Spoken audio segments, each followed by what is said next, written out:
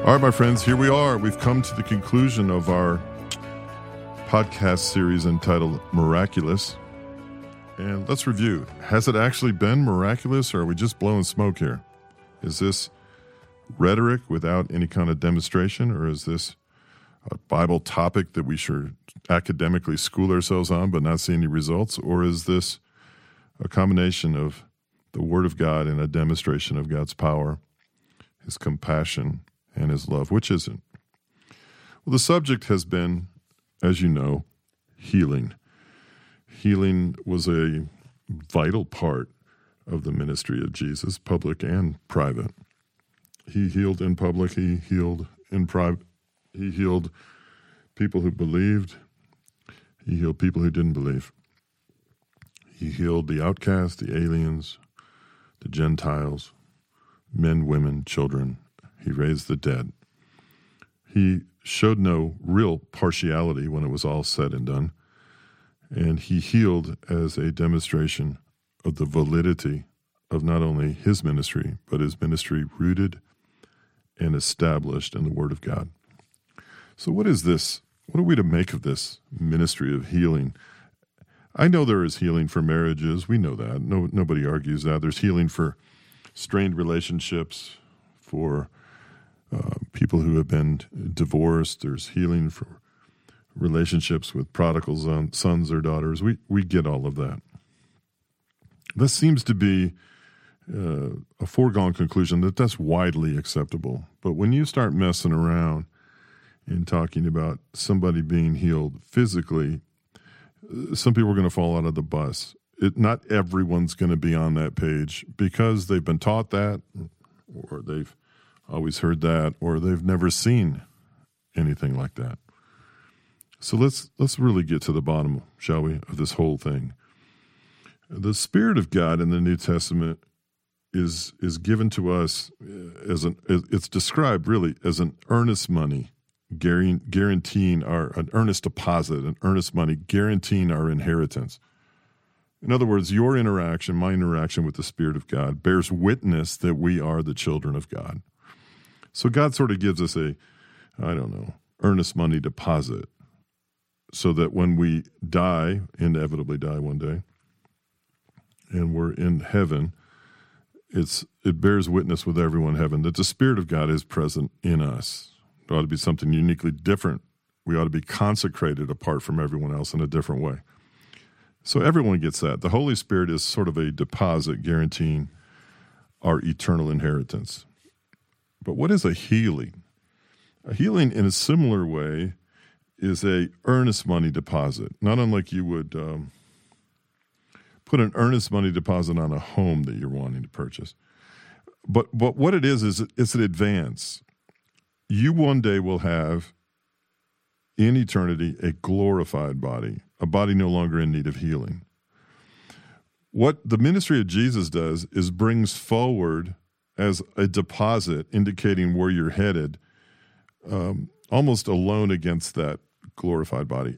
He's going to disrupt the process of natural deterioration in your body, or fix something in your body that otherwise wouldn't be fixed if you didn't mess with it. And it's an advance against a glorified body. Now, are those who are physically healed going to get sick again? Of course. Are they going to die? You bet. Everyone raised from the dead is going to die. So that's a given. But it's a temporary interruption in the natural law of things, and you're afforded by God an advancement against a glorified body. Let's look at it that way. Okay, let's admit that's odd. All right. The second thing I would say is, here you are listening to somebody who had the audacity to stand up in front of a congregation on numerous Sundays and tell them that God was going to begin to start healing people. And as a sign, a confirmation that His word is true. Now, that is either going to be one of two things, accurate or arrogant. Which one? An arrogant, empty statement would yield no results. An accurate statement, prophetically speaking, would yield results. Okay, so there's a risk involved there, is there not? All right, let's go to the next step of this whole thing. Since that time, since belief that God is going to heal people in this church family. I don't know, 6, 7, 8, or 9, maybe more than that. People have been healed sort of out of the ordinary. So you're talking about aortic aneurysms that shrink, no explanation or medication, so that someone can have surgery. There you go. That's unusual. You have a woman who's having difficulty breathing as she walks into church, has to be helped to her seat, all of a sudden is running up 3 flights of steps after church 2 weeks later, after a seemingly innocent time of prayer at the end of a service asking for healing. That's unusual. Then you have this rash on someone's face that disappears. It's been there for a long, long time. And all of a sudden we find somebody in palliative care 4 weeks and 1 day in a medically induced coma on a ventilator with a palliative care nurse basically letting me know it's time to let this family know that this person's organs will likely start shutting down any day now, okay? So that person is now in rehab, not in a medically induced coma, breathing in a way they never could before, and is going to live, okay? So literally snatched from the jaws of death and rapidly progressed in a matter of days to a point where this young man's going to live. The other night we had, we've had people that have been off of cigarettes for months now, weeks, months, have broken an addiction to nicotine. And then we have just at a dinner the other night, an elders dinner. I'm looking down at the end of the table, about 25 people there around a table, and a woman and a wife of someone on her staff's being prayed for, and she hasn't had a sense of smell or taste since February of 2021, and all of a sudden the next day she does. Running around the house smelling candles and changing her diet and enjoying the whole radical turnover of everything that she was subject to. So there are others, someone in a Sunday night prayer service that had a personal issue that was confirmed to have been healed. So what do we do with all this? To what do we attribute this paradigm shift, and to what do we attribute this new thing for consideration? Because it's not without its expenses. There are those who even now would say that no, there is no healing that was for the first century. Even now people are saying that. I don't quite understand that, but even now people are saying there's no healing in the 21st century, only in the first. But yet I don't know what to tell these people who are now set free or on the mend or breathing again or almost alive again. What do you say to that? Well, how do you have to be careful? Well, the question is, what directs your doctrinal compass? What actually decides whether you're headed in the right direction or not doctrinally? I think the first thing would be read the Word of God. Read the Word of God. And what does the Word of God say about a God who is the same yesterday, today, and forevermore? What is that? How is that God, that eternal, compassionate, loving God, who's mindful of his children? How is he yesterday, today, and forevermore, without shadows of turning, without deviation? Okay? He is a God that heals, restores, replenishes, revives, resurrects. This is a God who's interested in overcoming not only the judgment of sin, but at times the effects of sin and living in a broken world. The Bible calls these signs confirming the Word of God. What is a sign? Well, a sign is something on the side of the road. And the sign is rarely, if ever, I've not seen many people do this. It would be odd if I did.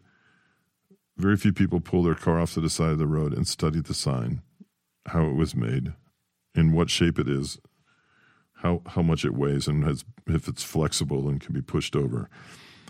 I see people like shooting guns at signs, but I don't see anybody studying the signs. And so it is with healing. Healing is a sign and meant to be an indicator of what direction to head in. And it's not to be worshiped, coveted, or more important than the Lord himself. And certainly not more important than the word that it confirms. A sign simply points you in the direction. So here we are, we have these people being healed.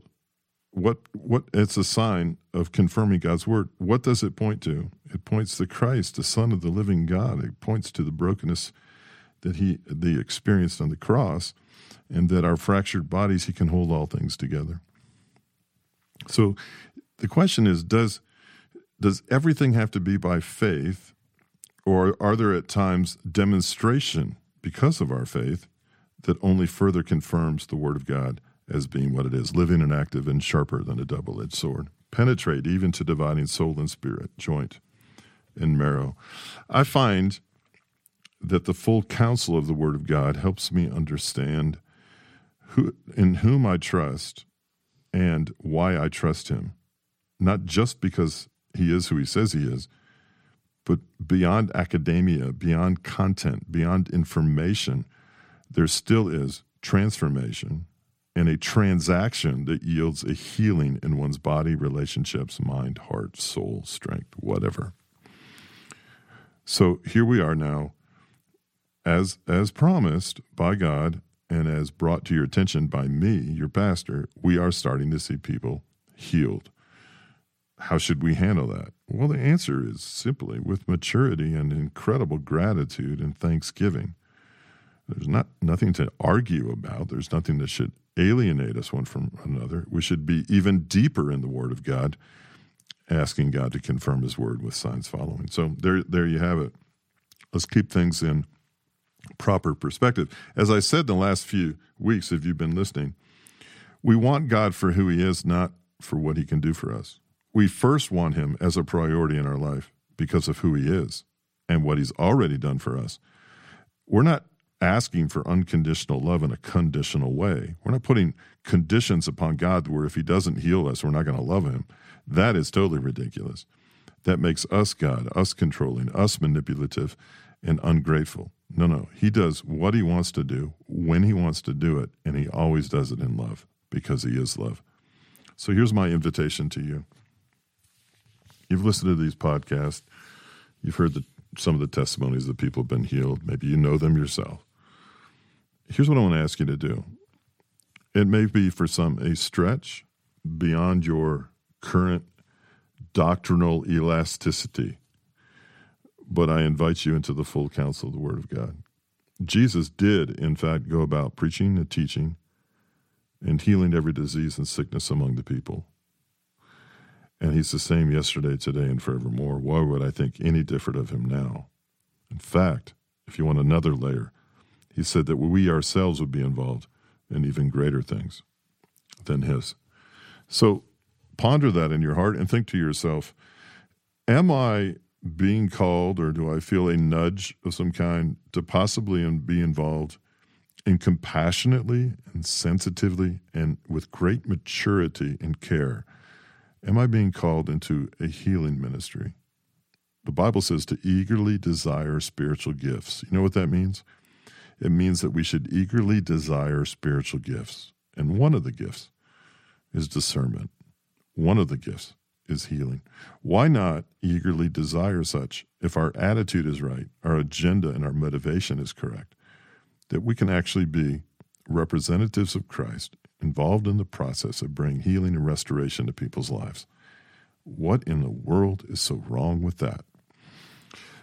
I invite you to pray about that very situation of maybe joining a healing team here at Community Bible Church. And would you be so kind, if you're convinced that maybe that is a direction you'd like to explore, to let me know personally. I'd love to sit down and talk with you. I'd love to see if it's a mutually beneficial idea that you involve yourself in a healing workshop of some kind, that we can minister to people at their point of need. And in the meantime, can we not also expect that, because his promises are yes and amen, that he will continue to help us to restore fractured relationships, spiritual toxicity, unforgiveness, bitterness, resentment, hardened hearts, fractured and broken homes, the trauma of our past that seems to disable us in the present and keeps us from our potential in the future. Can we not believe God to be even fuller, even richer, as a reservoir of healing in the days, the weeks, the months ahead? Pray about that, would you? And let's get together, if you feel it's appropriate. Let's talk about how we can be, each of us, further equipped to minister the love of Christ to the sick, to the dying, to the diseased, to the alienated, to the lonely, to the depressed, to the hopeless, and to those who are insecure, ashamed, broken, hurt, and traumatized. Is this not why we have a ministry? Have we the arrogance to think that we ourselves can decipher what God can and cannot do, when in reality he says all things are possible? Not I, my friend. Not I. Pray about that, and let's see if together we cannot help people. They're coming to us for help. They're asking for help. Won't you help me, and why don't I help you be a part of that process of restoration? I love you. I appreciate your attentiveness to this series. And more so, I appreciate the putting into action that which you've been taught. Because you are a minister of the gospel of Jesus Christ. You're a walking ambassador, and you have an irrevocable calling on your life. And God has prepared in advance good works for you to do because you are his handiwork. So I bless you, and I pray for you with the following prayer. May God move upon you, well up from within you, lead you, guide you, place guardrails around you, protect you, and use you for his glory in the lives of those who are parched, arid, emaciated spiritually, hungry for something of meaning and purpose. And may you and I keep ourselves out of the way as we minister that grace and that mercy to others. What a privilege, what an honor to even participate in the name of Jesus the Christ, the Son of the living God. Amen.